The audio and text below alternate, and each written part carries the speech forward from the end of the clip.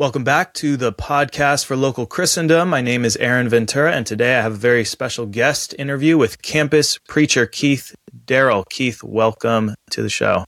Thank you for having me on. So I was thinking about this morning, how long we've known each other. Do you remember what year it was, maybe when we first met in Idaho? I would guess 16. I felt like I started to get to know you better 18. Yep.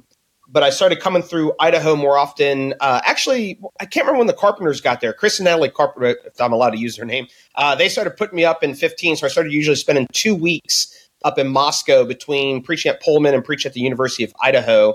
So I started spending 2 weeks there in the spring and 2 weeks there in the fall. And then I just kind of gradually got sucked into the orbit of Moscow. And in 18, I moved there. And so I would guess 16.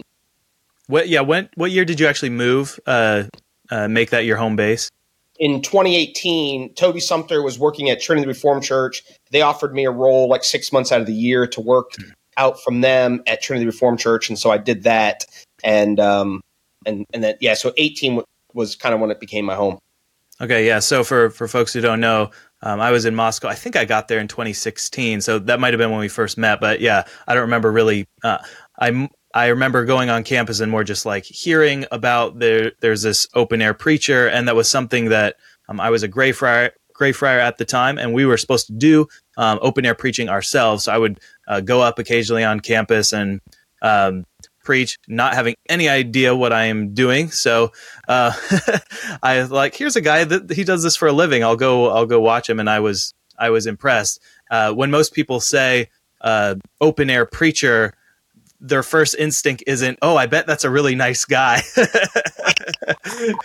They're scared about what it's going to say on the sign.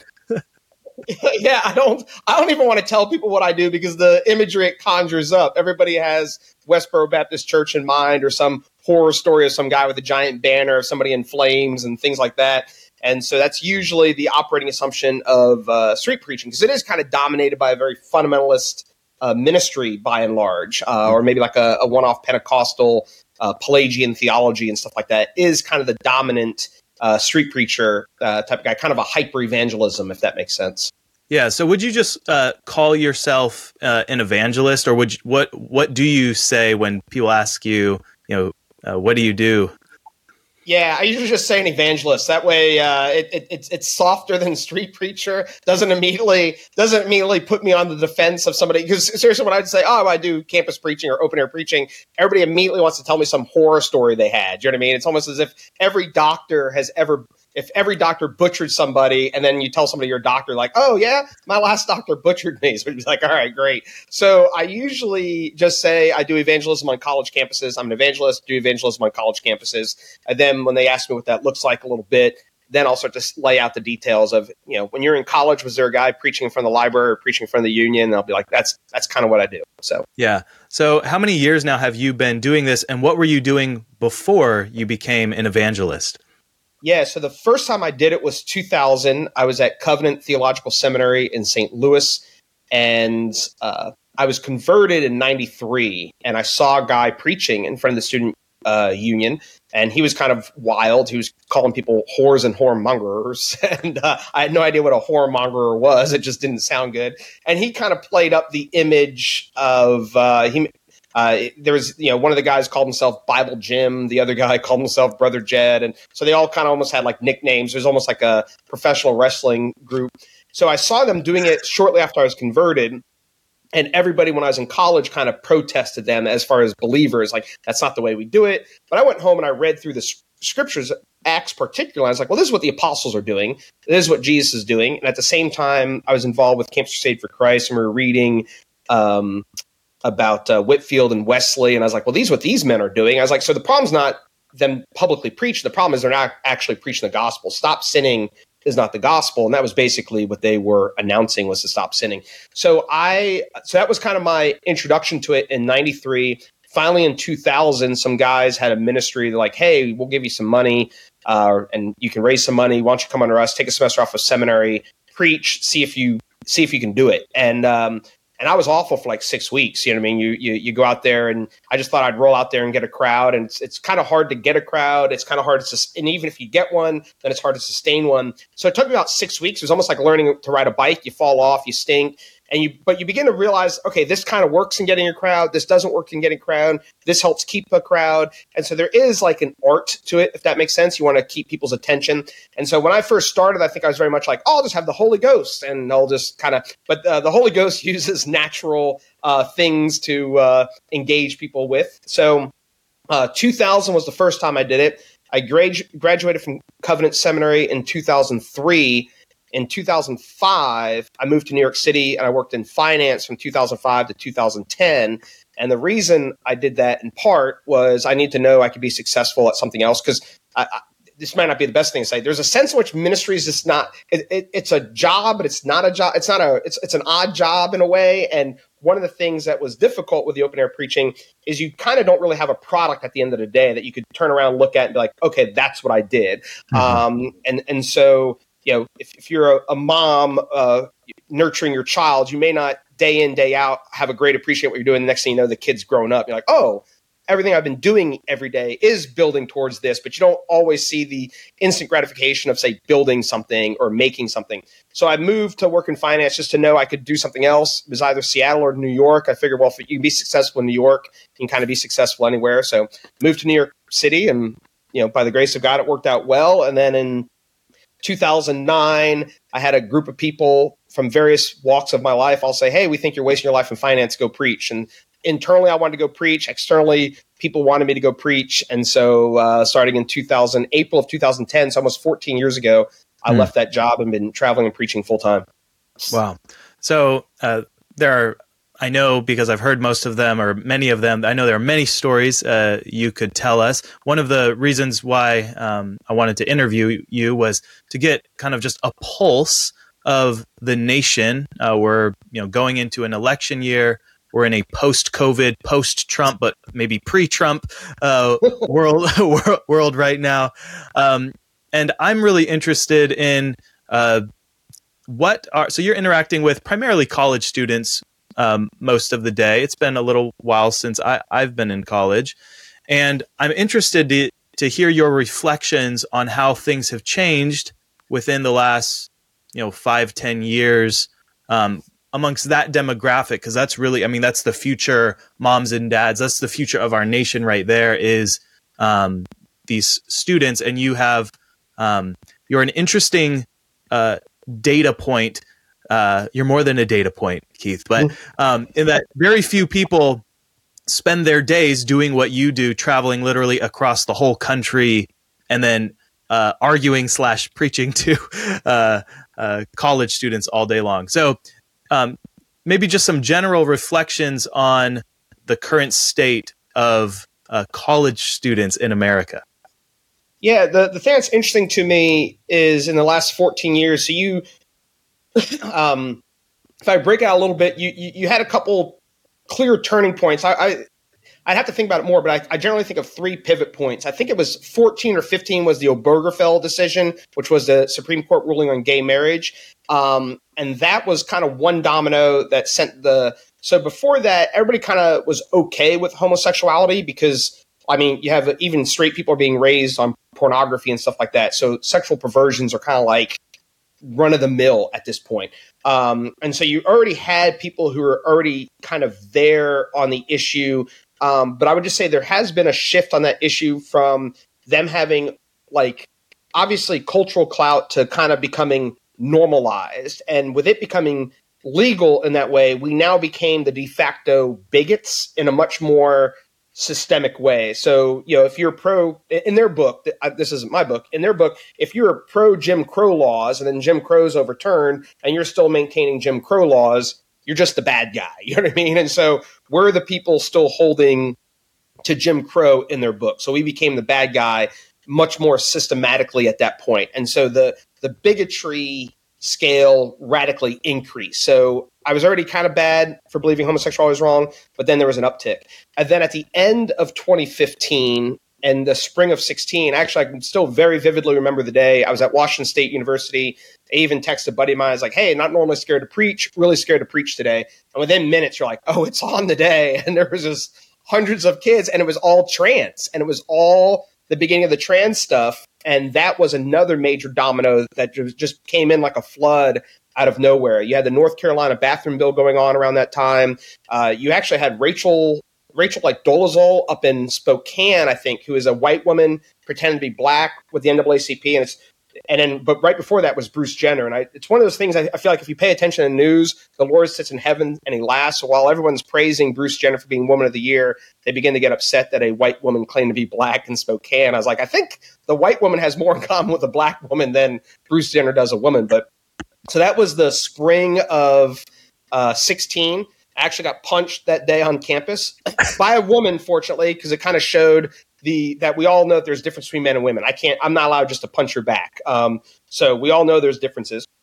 And then obviously COVID became another major domino that has happened. And within those little floods, what you end up having was the rise of the new atheists, which were like your Christopher Hitchens and Sam Harris's. And that's almost completely gone. That kid almost does not exist anymore on campus. Everybody is kind of much more in the trajectory of being queer. Kind of sexual chaos is kind of the norm today. But the thing I found interesting post-COVID, for 1 year after COVID, I kind of would almost describe it as like demonically insane. Like that first year after COVID, we'd have monster crowds, but it really was kind of Paul and Ephesus. One would yell one thing, one would yell another, and they had no idea why they were there. They just knew that the guy in the middle with the short white guy with the Bible is the bad guy. That's all they knew. They couldn't tell you anything that I said. They'd probably say he was a racist, sexist, homophobe. But as far as any actual content I said, they wouldn't be able to tell me. But then about a year ago, I noticed another pivot, which I think is good. And in our circles, we should at some level be able to grasp it. And it's kind of preaching towards the aspect of fatherlessness and fatherhood and those sorts of things. And I'm amazed at how many people listen, especially LGBT people and all that sort of jazz. And so the main thing in my head that we're kind of dealing with right now is for good or ill, it's the total rise of therapeutic. Everybody has a mental illness. And so how do we go about preaching the gospel to the perception being my primary problem is a mental illness? And so how do we communicate the gospel to those people? How does God relate to mental illness sort of stuff? That's kind of one of the main things I've seen pivot over the past year. And the day that it pivoted for me, I was preaching at Kansas, and there was a girl with the blue hair and just haranguing me for a couple hours, like literally. And I was just so tired of her. And the thing that was interesting is she said, the Bible's unjust because you can stone an adulterer. And at that point, and I believe what I'm about to say, but I said it because I wanted her to go away. And I just said, you know what? I think it's a great thing you can stone an adulterer. Think about what an adulterer does. If we're willing to put to death a man that commits treason against the state, how much more a man who commits treason against his family? He rips apart his wife, rips apart his kids, rips apart another wife, another family. And the whole social order suffers because that man was selfish. He should be put to death. And she just shut up, sat down, listened for the next 2 hours. And I was kind of like, all right, well, we're close to an issue. And from that point on, I started preaching more on fathers and fatherhood. And I've been amazed at how much that communicates. And if you put yourself in our, lens of theology and kind of social order and family and stuff like that, it's one of those things that makes sense that if dad goes sideways, everything goes sideways, kind of under him.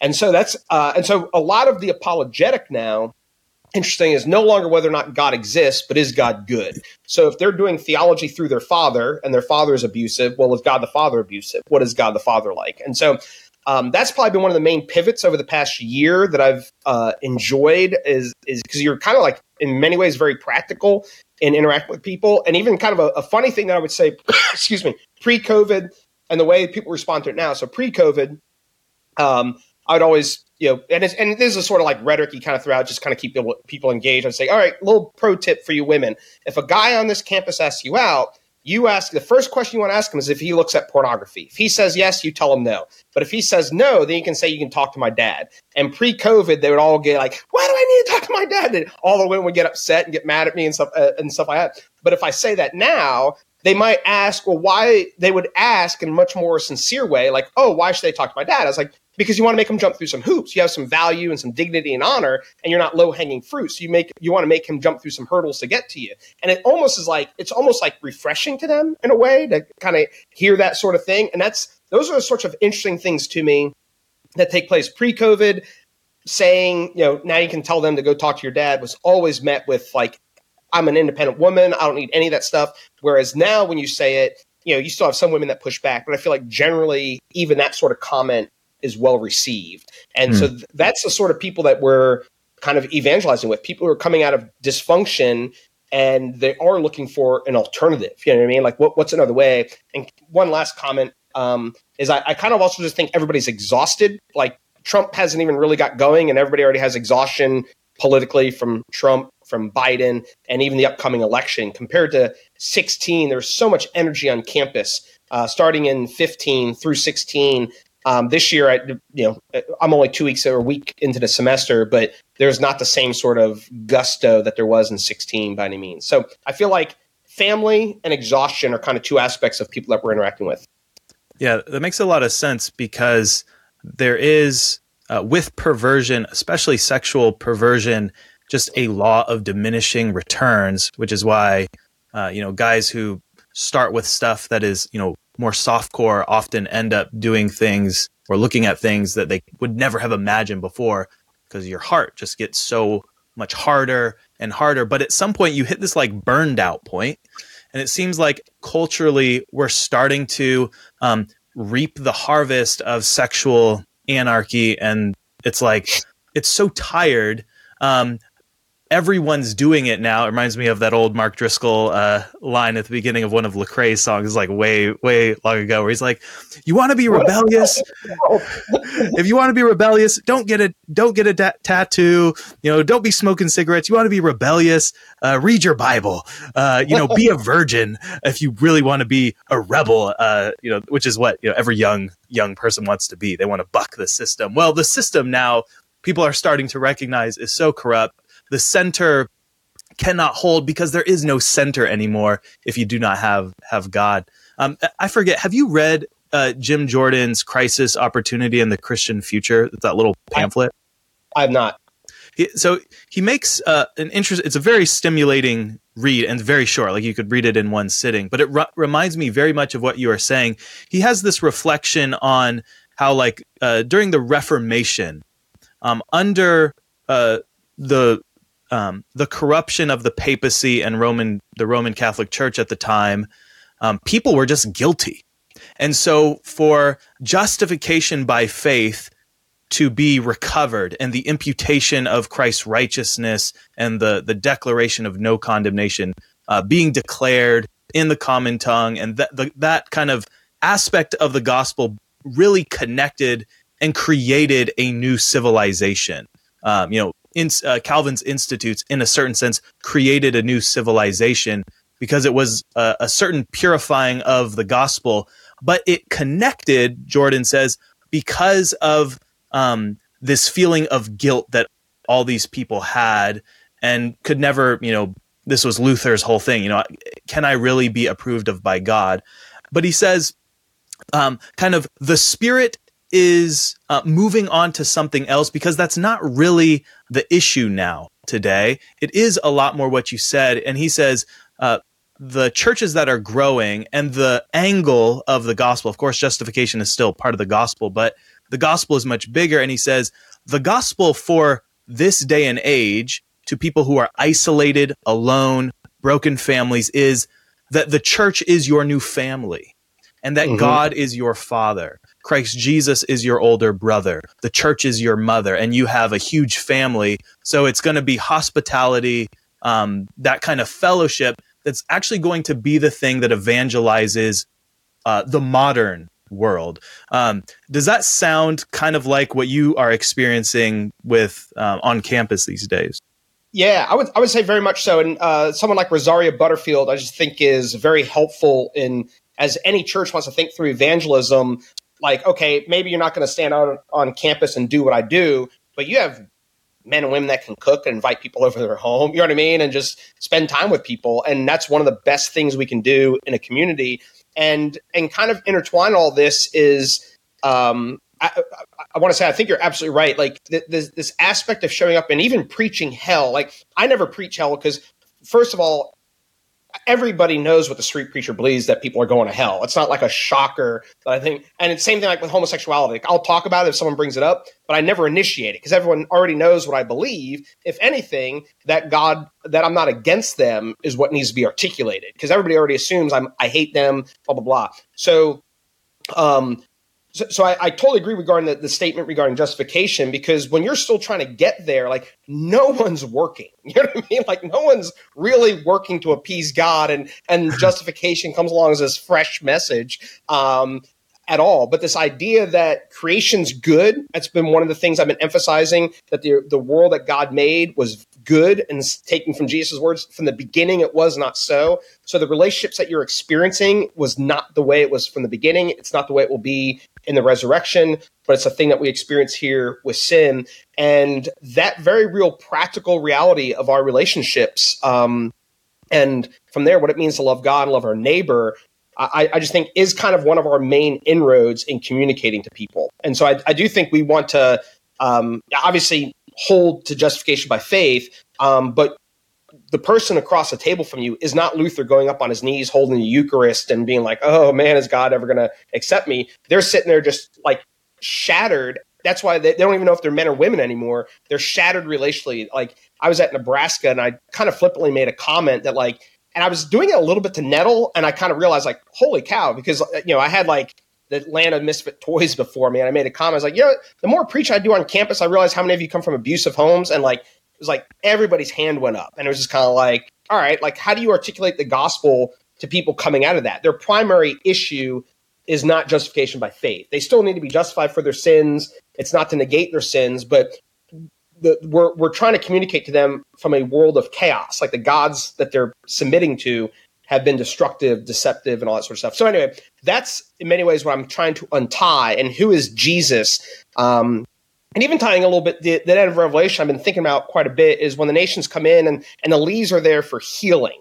And even just that aspect of the gospel, like it's not primarily, or obviously there's always an aspect of our own guilt, but there's an aspect where the gospel heals us, and Jesus comes along and heals us, the woman with blood and all that sort of stuff. So I think having a bigger picture, like you were saying, with what the gospel is, the gospel is not simply that Keith Darrell's justified and doesn't go to hell and gets to go to heaven. It is kind of the restoration of the cosmos, and it is the resurrection of the body, and it is the incarnation. And so all those things that we hold, we articulate the incarnation, we articulate the resurrection, all that's tied with creation, and kind of the fixing of creation is what's taking place with the gospel. And I do think that as we articulate that to people, I just feel like it just makes a lot of sense to a lot of people, and that the earth that the Lord made isn't simply a playground for heaven or hell. Because like for a long time, without the doctrine of creation, the creationist ground, it becomes a place where heaven, hell gets played out. And you're like, well, why would a God have ever made the earth if he's just going to jettison it and people go to heaven or hell? So I think that strand of the gospel and the incarnation and the resurrection is something that communicates pretty thoroughly to the students at this point. Yeah, you think of all of the types and shadows in the Old Testament that set up the coming of Christ, and that, Christ is judge, Christ is king, Christ is Lord. There are all of these aspects to who Christ is that we can contemplate, that God gives us.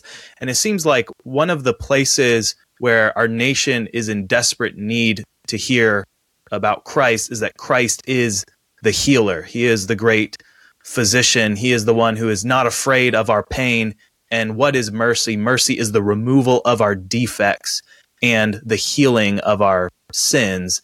And I think the kind of like when the whole gay thing was a fad, it's like you have to distinguish between people who actually have same-sex temptations to sin versus people who are just kind of doing it for attention. And similarly, if we have the divorce rates, the lack of religion, the lack of fear of God in the land, we should expect there to be all kinds of real mental illnesses, physical illnesses, the insanity. You read Deuteronomy, the curses if you break covenant, and it's like, God's like, I'm going to give you all of these diseases that I put upon Egypt, and ones that you haven't even heard about, yet if you guys do not return to me. And I think that message, it's hard as a preacher because you don't want to like shoot victims who are actually victims, but you also don't want to allow people to hide behind something fake, right? They're just lying to themselves that they're not actually a victim. They just are using that as a shield for their sins. And this is one of the constant things as pastors, as preachers, that you have to do is like, how do you speak to those people when you're in a mixed crowd? Do you have any reflections? I know a lot of times for you, it's like, I'm gonna say this thing, oops, regret it. Where there are many words, sin is not lacking, and that is true for both of our vocations as people who have to use words all day long. Yeah, I think that's one of the most difficult things. Like, I'm constantly trying to like read my crowd. I'm trying to read their body language. I'm trying to read their eyes. And like, you are trying to figure out like what communicates. One of the, as a simple thing, and this is even for anybody in your congregation, if you're a Christian, you do mess up in your speech, the best thing you can do is go to that person and apologize right off the bat. Like, and so ever so briefly, one of my favorite stories is I was at Montana State. There's a group that came up to me who are Christians, who are taking issue with my preaching. But as we're getting into discussion, this lady had their little child in a baby carriage, and she's defending her husband struggling with pornography. So I just start rebuking all of them. And I was so frustrated. Like, you guys are worried about like me preaching the gospel on campus, and you guys are kind of all walking in disobedience. Like, this guy came up behind me and said something. I thought he was with them, and I rebuked him pretty hard. And the way he just slumped his shoulders turned, I was like, he wasn't with them. I remember walking off with my buddy Sean and just being like, man, I messed up. I shouldn't have said that to that guy. And anyway, a local guy takes us out to dinner that night, and that guy walks into the restaurant, and my back was to him, and Sean's like, hey, the guy from campus is here. And I look over at him, and he's just staring at me the whole way to his chair. He sits down, I get up, and I walk down there, and he's just staring at me. And I went up to him, I was like, hey, I just want to apologize to you. I was like, the way I spoke to you, I'm a Christian. I was like, the way I spoke to you was unbecoming of a Christian, and I asked you for forgiveness. And he just started crying at the table. It was like, man, I was so mad when I saw you. It's like, I can't believe you apologized. That was the last thing I was expecting. So all that to say, when you do mess up, the best thing you can do is apologize, because we do believe in the gospel, and I need it. Aaron needs it. We all need it. But so when you're out there and you're reading them, and it is kind of like having a kid, or like you're a football coach. Some people, you grab them by the face mask and you have to yell at them a little bit. And other times you just have to put your arm around the guy. And so you're trying to read that subjectively. But oftentimes what I'm doing is the person who's peppering me with questions, very rarely you read them, you're like, they're either sincere or they're not. When they're not sincere, everything I'm answering to them is not really for them. It's everybody else who's listening. Because I'm like, this is kind of pearls before swine if I'm really trying to be honest with this guy. So I'm going to assume the rest of the crowd's listening, and I'm going to try to communicate with them and read their body language and pick up on them. And then from there, the hard part is like when you've discussed an issue. Again, sex comes up all the time on campus, and you just kind of feel like, I'm just exhausted of talking about homosexuality. Like, and someone wants to bring that up, you're just like, we've already discussed it. Maybe we'll talk about it later. And so you are trying to read your audience, and it's simply reading their body language, and it, you're kind of like, this person's sincere, this person's not. And sometimes you misread someone who is sincere, and sometimes you misread someone who's not. And then when you do, honestly, by the grace of God, I feel like the times I feel like I've really dropped the ball, I've been able to go back to that person and apologize. But yeah, that's what you're trying to do subjectively, is read the body language. And sometimes it's hard, especially because it's more of like a UFC fight. You know what I mean? It's kind of a free for all, so people can say whatever they want. They can come and go. It's not like a congregation where they're generally at least passively listening to you or actively listening, but they're sitting there. They're not engaged with you in the immediate verbal sort of thing. So standing there verbally, you have people who are, either literally responding to you verbally, or you're just trying to read their body language, and then you try to build on those points, like what communicates here. So. Yeah. So for folks who want to kind of follow along with what you're doing, could you tell them first where they could maybe find more about you online, and then can you tell us just your general travel schedule upcoming? Yes. So I am a campus preacher. So campuspreacher.com is my website, campuspreacher.com, campuspreacher.org. I'm part of an organization called the Whitfield Fellowship. I also have those domain names. But yeah, so if you want to find any basic information, you can go to one of those websites. There's a contact form if you want to contact me. I'm currently in Southern California, and depending on weather next week, I'll be in Southern California, and then I'll begin to migrate east, probably go to Texas, Oklahoma, Kansas, Louisiana. I'm going to try to get back to Moscow at some point. So right now what's kind of laid out is through March, and that includes kind of that route. April's a little bit up in the air, but I do hope in May the game plan is to be in Oregon and like Western Washington, University of Washington, because they're on the quarter system. So April's a little bit up in the air. I'm going to try to get over to New York, but right now that's kind of the tentative game plan is to, and then from there, just due to weather, it can always change. Just because like if it's going to rain or something like that in Oklahoma, I'll go to Kansas or vice versa. I'll try to get like an 8-hour radius and head to where the weather's nice if I can get there in time. Yeah, and we're going to try to get you, if we can make our schedules align, when you are in Washington. If you do make it up this way, we'll try to have you out to preach for us. If people want to support your work, so you're not in finance anymore, how could people financially support you? And then what are some ways that we can be praying for you as you go? Yeah, there's a support tab. I believe there's a support link on there. You can give there's a couple of ways: PayPal, Tithely, and then Zelle, I think, is like your bank. You can donate through Zelle. And so, yeah, we can always use financial support. It's one of those things. It's a mixed bag. I was even reading Paul in I think it's 1 Corinthians 9, where his boast is that he doesn't have to charge for the gospel. And obviously, I'm on campus.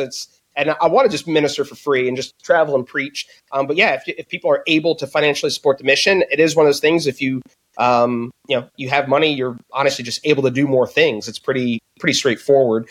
So that's kind of and then I think there's a contact form there. There's also like I sent out an update. I try to do it monthly. It's probably once every 6 weeks is the reality, because one of the hard things in doing what I do, like, who really wants to hear from me that often? You know what I mean? It's like you don't need to hear from me every month. But at the same time, people who support it, they do want to hear what's going on. Then I thought there was another question that I'm kind of blank on. How can we be praying for you? Praying. Yeah, boldness, the Spirit, and just wisdom on interacting with people, drawing people out. Oh, that was one of the. I don't remember if it was right before we started recording or not, but yeah, each semester you kind of there is like a slight tinge on how do I tap into this group of people. You know what I mean? So, and right now I'm a week into it, and sometimes it takes a couple weeks. But right now I don't have my legs as far as this is a thing that draws people out. So, say when BLM was big, I would just start off with the question of, here we are at San Diego State University, and you guys all over this campus, you have Black Lives Matter. Can any of you atheists, can any of you agnostics, can any of you Democrats tell me why Black Lives matter without appealing to God? And then someone steps up and says something, and you kind of run the reductio on that. And then next thing you know, you have a couple hundred people there interacting off of that issue. When Me Too was a big thing, I would kind of use the Me Too thing. And that was actually a thing sorry, this might go a little more than you want, but even one of the things that's actually over the past year, it's really drawn people out is the concept of consent. There's I can't remember the woman's name. She writes for Washington Post, and she might be a Catholic, at least a liberal Catholic, African-American girl. She wrote a book called, Re-Talking Sex or something. But anyway, she's basically like 29 years old, and basically how her and her friends are like, consent can't be the norm because we've consented to bad sex. You know what I mean? So that's actually been one of the things I've been using to get a crowd is, here we are at the university, and then blah, blah, blah. And you guys have just put forward consent, and then you just try to tease out the implications of consent. So anyway, all that to say, wisdom on what is the issue this semester that draws people out and gets that discussion going. Because it is almost semester to semester that these things pop up. Like you have 6 months shelf life of everybody's interested in BLM, everybody's interested in Me Too, everybody's interested in consent, like whatever the topic. So just wisdom, I guess, would be the main thing on getting into that topic and then speaking to it clearly and biblically and calling people to faith in Jesus through it. Very good. And are you still doing anything with podcast or video? Or are there other things you got going media-wise? Yeah, there's supposed to be a podcast. But my hard part is like once I'm on the road and I talk for 5 or 6 hours during the day, the last thing I want to do is turn on a microphone. And I don't mind doing this. This is easy. Like there's a huge gap for me. So like the way I'm wired, like I referenced UFC, like boxing is radically different than UFC. Pulpit preaching is radically different than street preaching. And I feel wired towards interacting, not so much giving a monologue. So I'm not great at just wanting to turn on a microphone, talk to myself. Because again, like my own psychology, it's probably a bizarro thing where I'm kind of like, do people really need to hear from me? I don't know. So anyway, I do have a YouTube channel that I hope to have more videos up on. I'm trying to figure out a good way to record some of what's going on campus that does not look like I'm trying to produce a show, if that makes sense. That's my main rub right now. So Keith Darrell on YouTube, Campus Preacher on Instagram, and then I do have KDCP, or the Campus Preacher podcast, that is under the Fight Laugh Feast network. So if anybody in your church listens to the Fight Laugh Feast network, I should be available on their platforms. But truth be told, I'm not that consistent in cranking out podcasts. Yeah, and people might just see you because their friends are students on campus, and they're like, "Here's this crazy guy." You're on people's Instagram or I don't know what the video things are these days for. Yeah, so I'm on the occasional TikTok, and then every now and then someone will send me a TikTok, or they'll send me something on Instagram.